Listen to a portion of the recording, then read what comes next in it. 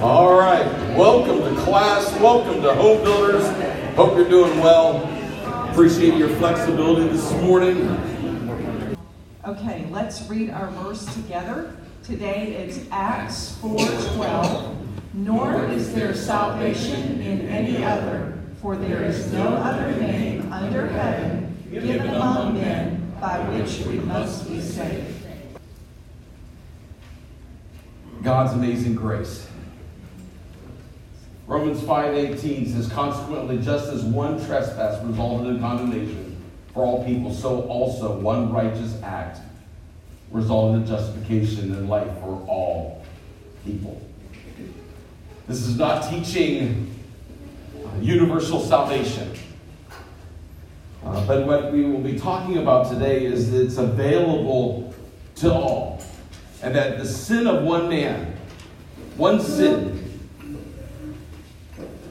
brought condemnation. And yet, Christ's act of righteousness, his holy life, his perfect life, his substitutionary death on the cross, covers us from all sin. All sin. All sin. Not just one sin, but all of them. And it's amazing. The Apostle Paul, in this part of Romans 5 now, is doing a comparison between Adam and Christ. We compare and contrast things almost daily. What are examples of this? What do we compare and contrast? Real quick. Pardon? Sporting teams. Sporting teams. Yep, absolutely. What else? Politics.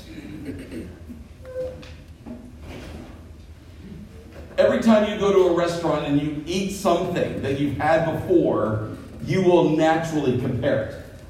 This was a better burger. This was a lousy burger. These are great fries. These are lousy fries. This is an amazing salad. That was not very fresh. This is nice, cold and crisp, right? The salad's cold. How many of you like cold salads? It frustrates me when I get a salad and it's warm. Or it's at least room temperature. It's like, ugh. That's just me. Okay? Why do we do this? Why do we compare? Because of a set standard. Because of what? A set standard. A set standard, maybe in our mind. Somebody else. Somebody said something over here. Yeah. Because we're always looking for something better. Yeah. Absolutely. We're looking for something better. Because we have expectations. Yeah. There are certain expectations that we have. And we want those expectations to be met. Consider the two major bodies of water in Israel. Okay? How many of you have ever been to Israel? Okay? You've probably been there before. You see the Sea of Galilee and the Dead Sea. How many of you, has anybody in here ever swam in the Dead Sea? Anyone drowned in the Dead Sea? No one has ever drowned in the Dead Sea. Okay? You go to the Sea of Galilee and it's full of life. You've got fish that are just amazing, and if you go there and you can have meals there and you can enjoy beautiful fish, there's so much life and vibrancy. And then you go to the Dead Sea and nothing lives there. Why? Too much salt. That's why no one drowns. No one's ever has drowned in the Dead Sea. Because you float. There's so much salt content in the Dead Sea, you can't drown in it unless you just are intentional about it. Whatever, you hold somebody down, I guess. They're so different. We compare and contrast these things. And here, even though fresh water flows into the Dead Sea, the salt content still overtakes it all. You think about that in contrast to Adam and Jesus. Adam brought death. Adam is like a representative, if you will. And if we were Adam and Eve, we would have done the same thing.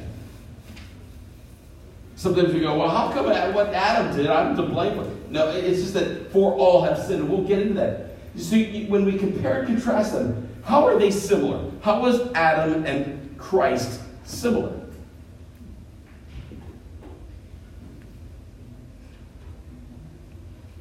Both man. Both man. They were both tempted. They were both tempted. Entered the world sin-free initially. They entered into the world sin-free. They were both represented the first of something. They both represented the first of something. Absolutely. How are they different? One sinned, one didn't. One sinned and one didn't. One brought life to all, one brought death to all. Yep. One brought death to all, one brought life to all. You see, what is Paul doing? What Paul's doing in these verses is clearly communicating that what Jesus did was far greater than what Adam did. Even though in our minds, earlier in my Christian faith, I struggled with this idea. Because I thought to myself, okay, wait, how is Jesus better than Adam? And I'm just going to be honest, I struggled with this concept. Because I thought,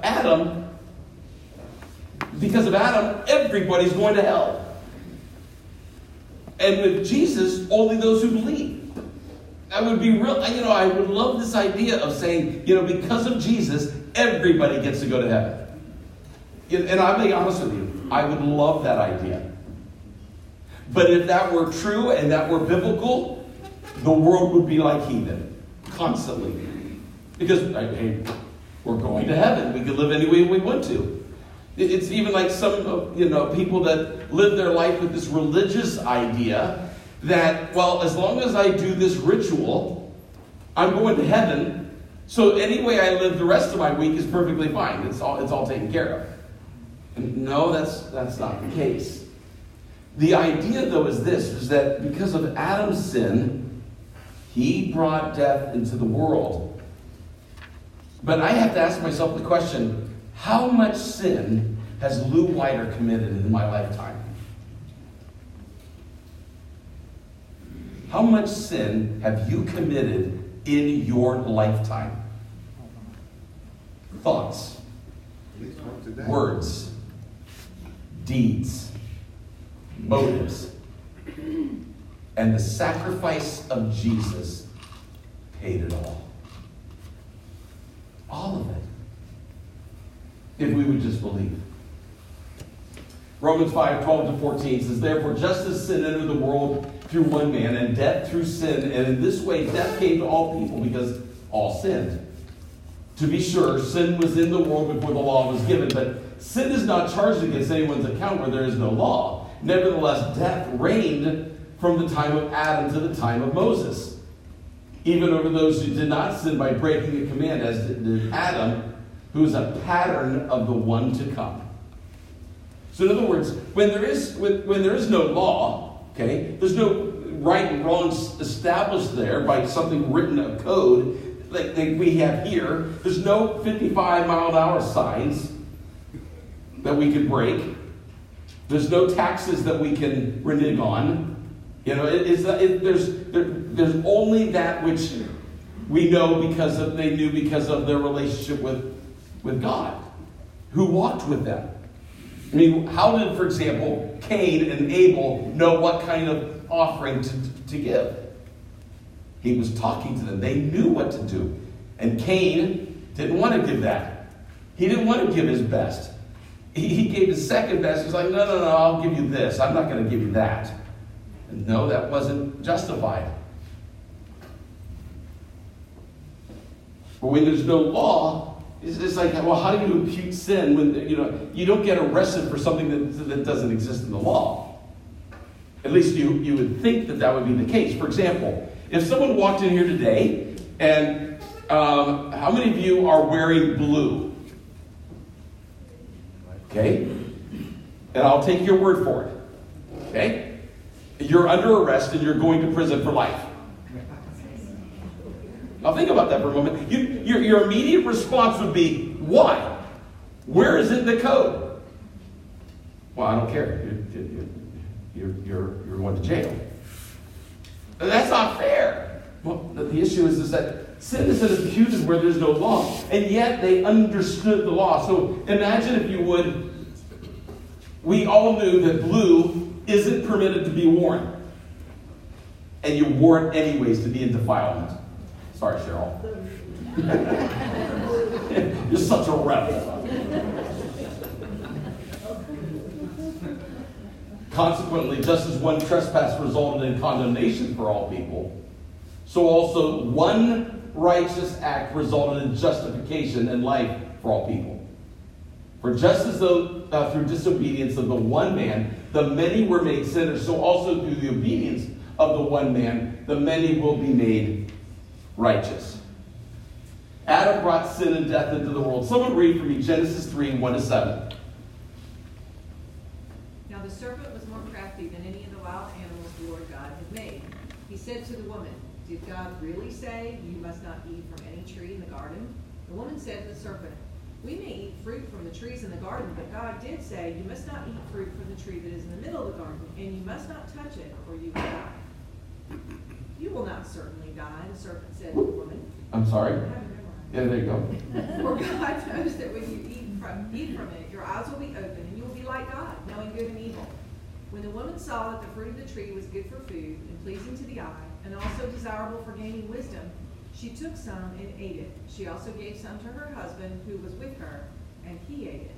Then the eyes of both of them were opened, and they realized they were naked. So they sewed fig leaves together and made coverings for themselves. All right. Eve was deceived by Satan. We know that.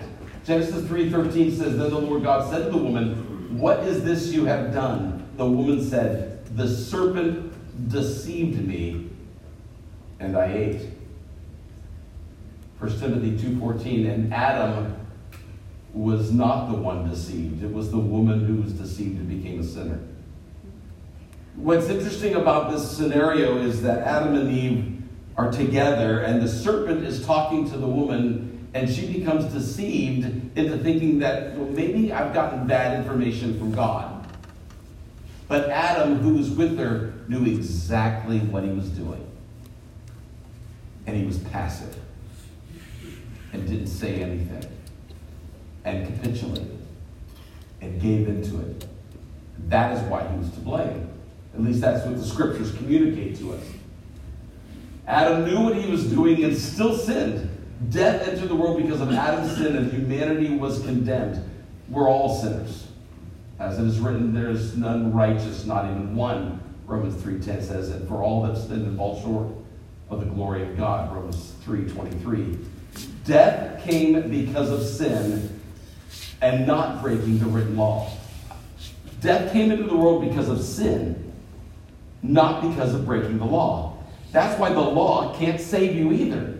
If death came into the world because of sin, not breaking the law, following the law can't save you either.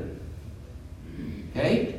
Ultimately, and by the way, scholars, in case you're wondering as we go through this, scholars say that probably Romans 5 is one of the most difficult chapters in the entire Bible to understand and to be able to grapple with. So if you're sitting there going, I hear him, but I'm still confused a little bit. A lot of people are. Because this is information that's challenging. It's easy to roll off the tongue and to say, and this is how they communicate it, but do we really understand it and apply it? Do we understand what Christ did, what Adam did, and what God ultimately is planned and is doing, and because of the law and because of sin, etc.? We can explain it, but sometimes it's a little difficult. Maybe in heaven, God's going to go, okay. Here's what I meant. This is what Paul communicated. This is what I'm trying to teach here, but I think we kind of understand it. Christ brought righteousness and life as a gift to all people. Would you agree with that this morning? Say amen. Amen. Okay. Unfortunately, though, throughout history, people have rejected God. Do you agree with that? Do you understand that? Okay. Was there even maybe a time in your own life when you rejected God? Some of you yes, some of you no. Maybe because you were a child and you accepted Christ at an early age. Jesus' one act of righteousness brings justification. What was that one act of righteousness that brings justification? The cross. His death on the cross. Jesus' obedience brings eternal life. If Jesus had not obeyed the Father, for example, if Jesus had sinned could he have been our Savior? Yes or no? No. He who knew no sin became sin for us, so that we could become the righteousness of God in him. What was Jesus' one act of righteousness obedience? It was his sinless life and willingness to go to the cross for all of humanity. Someone read for me Philippians 2:8. And being found in appearance as a man, he humbled himself by becoming obedient to death, even death on a cross. Someone read John 1:29. The next day, John saw Jesus coming toward him and said, "Look, the Lamb of God who takes away the sin of the world." And whoever else was sharing there, Hebrews 4:15. For we do not have a high priest who is unable to empathize with our weaknesses, but we have one who has been tempted in every way, just as we are, yet he did not sin. A very important word here. What is sympathy? If you have sympathy for somebody, what's sympathy? Yeah, Sandy. You can identify with the suffering that you're going through, generally because you have experienced it in some way. No. That's empathy. That's empathy, yeah. Sorry about that. No worries.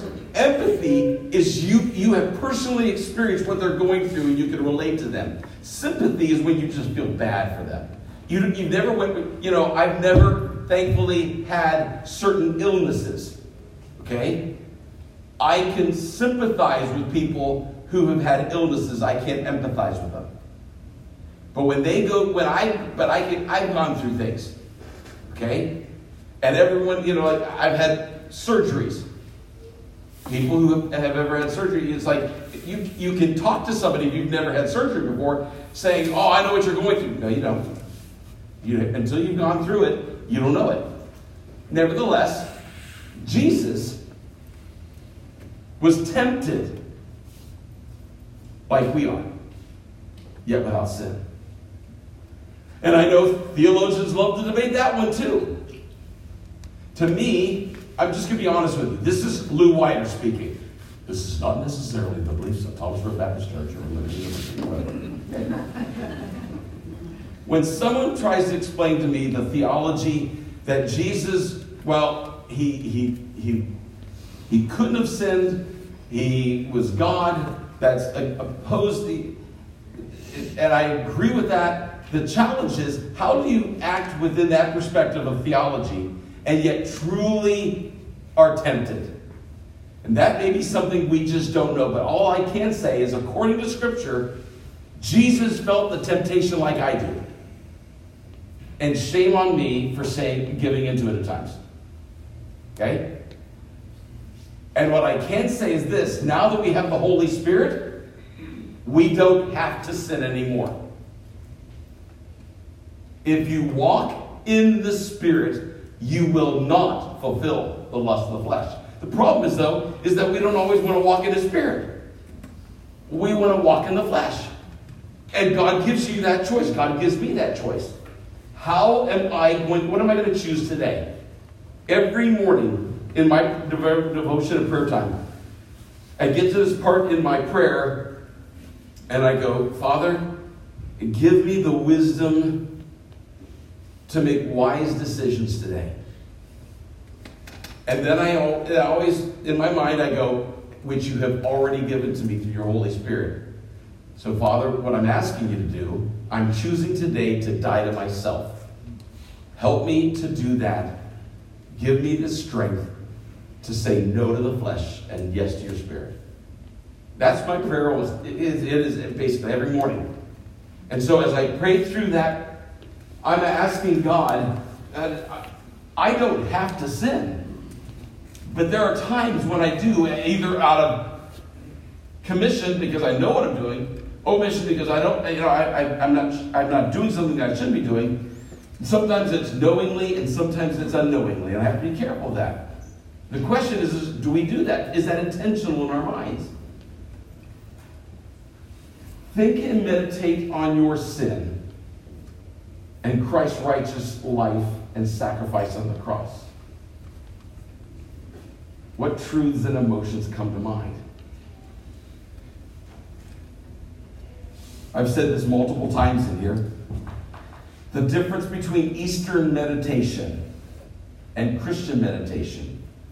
The difference between yoga meditation, which is Hindu in nature and Buddhist in nature, in particular Hindu, is that they want you to empty your mind.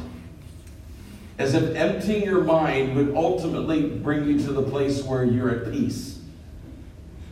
Christian meditation is when we fill the mind with Scripture. Because it's not just eliminating desire. Okay? That's Buddhism. If we just eliminate desire. In Hinduism, the idea is because everything is an illusion. Nothing is real. Everything that we're going through right now is an illusion. It's fake. And you can't reach nirvana until you come to the place where you recognize that everything is an illusion. That's why meditation, emptying the mind, is so important. Because as long as we're attached to this world and the things of this world, we'll never be able to reach nirvana.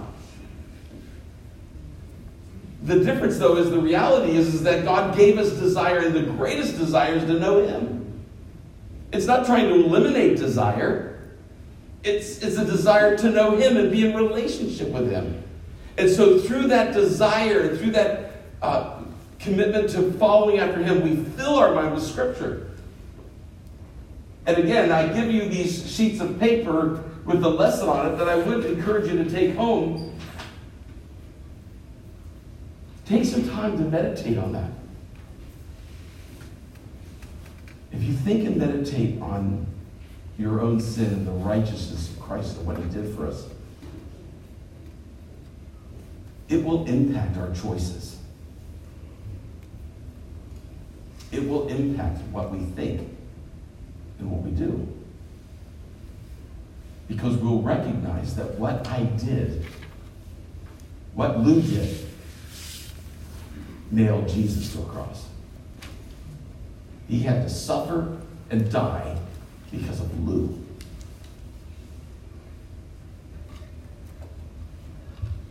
And it motivates me to be holy.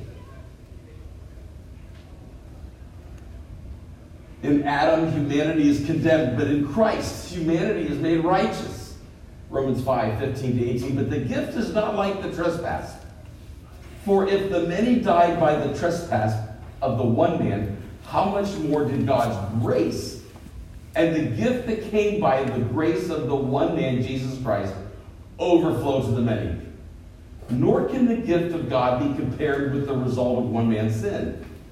The judgment followed one sin and brought condemnation, but the gift followed many trespasses, there it is, and brought justification. By one man, sin entered the world, but through the righteousness of one man, all of our sins, the hundreds, the thousands of sins, are forgiven that we've ever committed or ever will commit. For if by the trespass of the one man death reigned through that one man, how much more will those who receive God's abundant provision of grace and the gift of righteousness reign in life through the one man, Jesus Christ? Consequently, just as one trespass resulted in condemnation for all people, so also one righteous act resulted in justification and life for all people.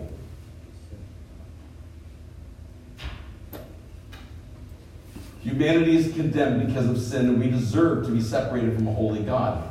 Isaiah 59:2. Someone read that for me. But your iniquities have separated you from God. Your sins have hidden His face from you, so that He will not hear. Our sins separated us from God. Our sins have hidden His face from you, so He doesn't hear our prayer.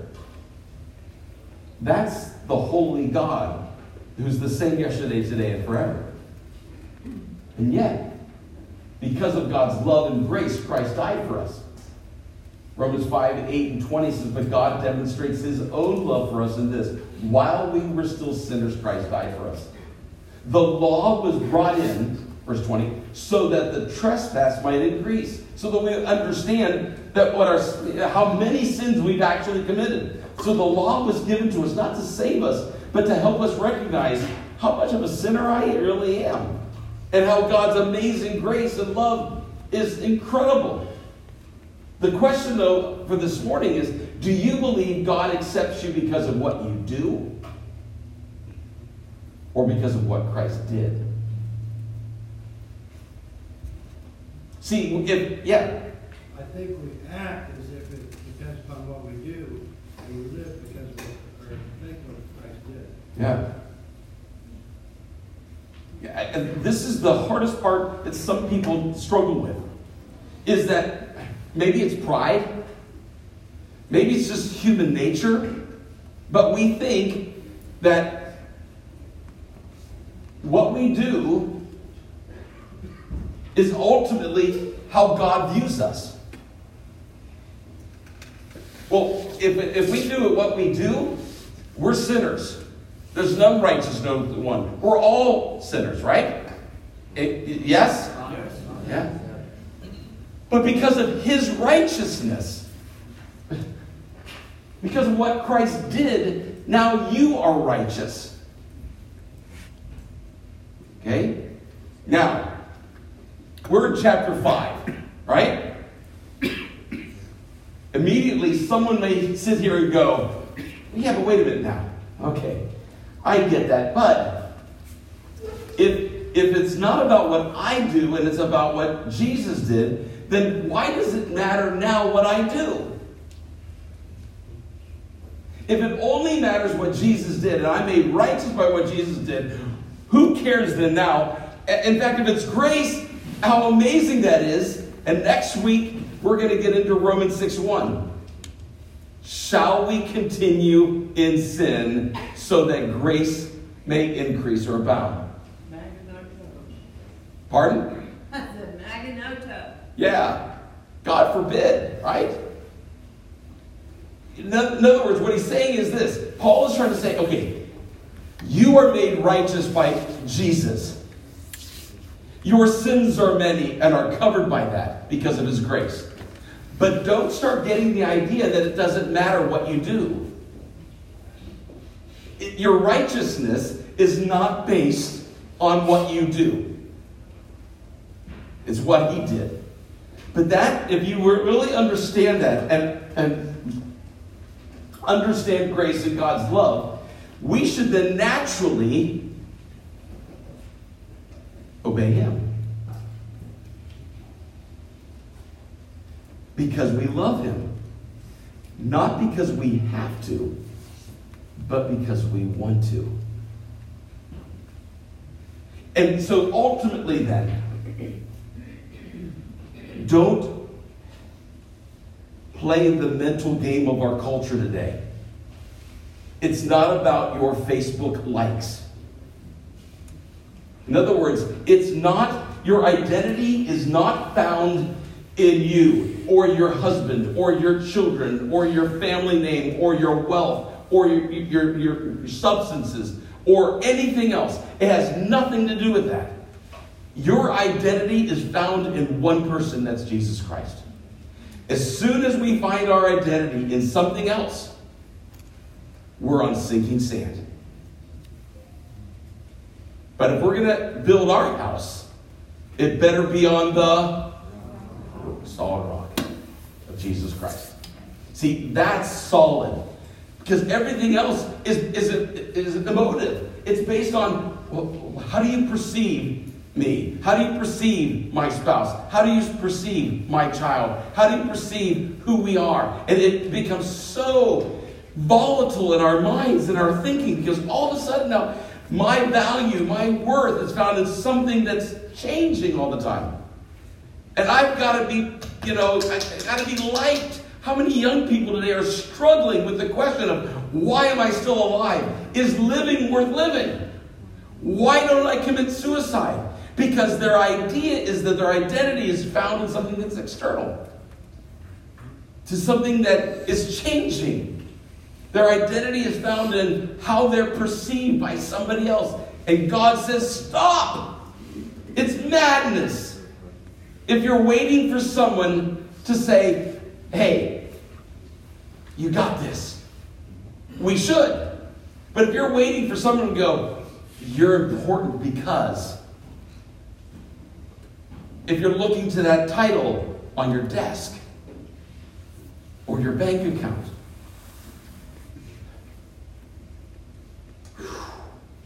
life becomes miserable. But in Jesus, we can have hope.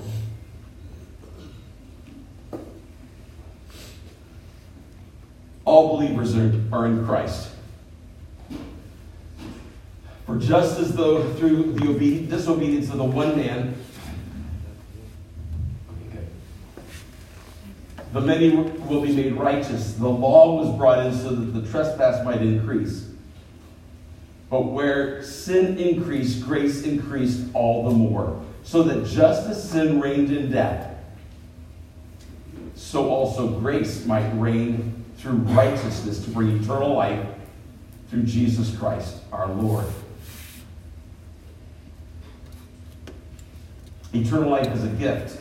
The word grace and gift are used 10 different times in this portion of Scripture from Matthew 5:12 to verse 21. Grace, gift. It's something we receive. It's not something we earn, but it isn't cheap. It was at a great cost. 1 Corinthians 6:20. Someone read those two passages for me, please. From 1 Corinthians 6:20 and 1 Peter 1:18 and 19. You were bought at a price, therefore honor God with your bodies.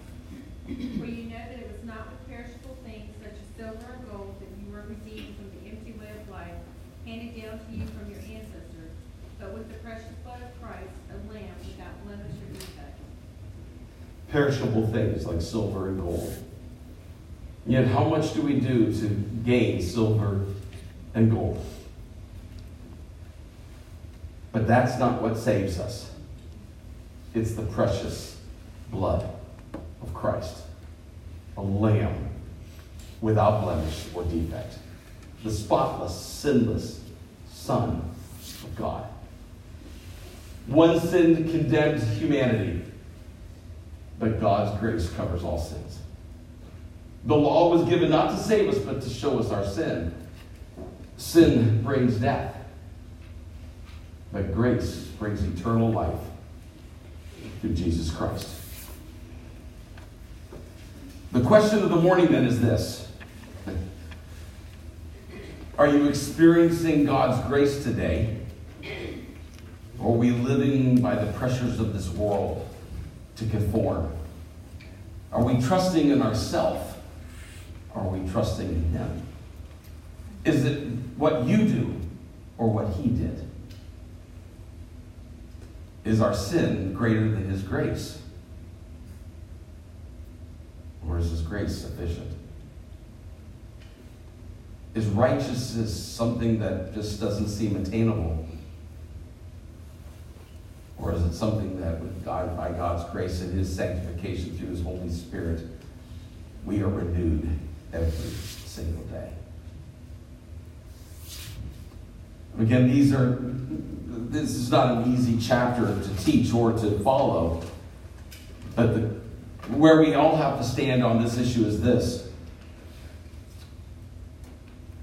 For the wages of sin is death, but the gift of God is eternal life through Jesus Christ our Lord. He came into this world not to condemn you, but that you might be saved. And He loves the world the same way. Whether they're Russian, North Korean, Asian, Hispanic, European, American, it doesn't matter. He loved and loves us all. Jesus died for us all. The question is, will we be saved? Will they trust Him? Father, in the name of the Lord Jesus, thank you for your love and grace that truly is amazing. God, I pray in the name of Jesus that you would use us to fulfill your command of going into all the world and preaching the gospel to every creature. May that not be somebody else's responsibility that we pay through our tithes and offerings, but may we see that as our obligation as well. And not only that, Lord, but God, you desire us to be holy as you are holy. God, your Holy Spirit lives within us. May we walk in your Spirit so that we won't fulfill the lust of the flesh. And Father, may we find our identity and value and purpose in you and not in the external things of this world of how people perceive us, but ultimately how you perceive us. Thank you, Lord, of your unconditional love. What can separate us from the love of God? I am convinced that neither death, nor life, nor principalities, nor powers, nor things on earth, nor things in heaven, nor things under the earth, nothing, Lord, can ultimately separate us from your love. So God, thank you for that. May we not only know it intellectually, but believe it in our hearts and minds. In Jesus' name, amen. I love you all. Have a great week. I do, and Take care.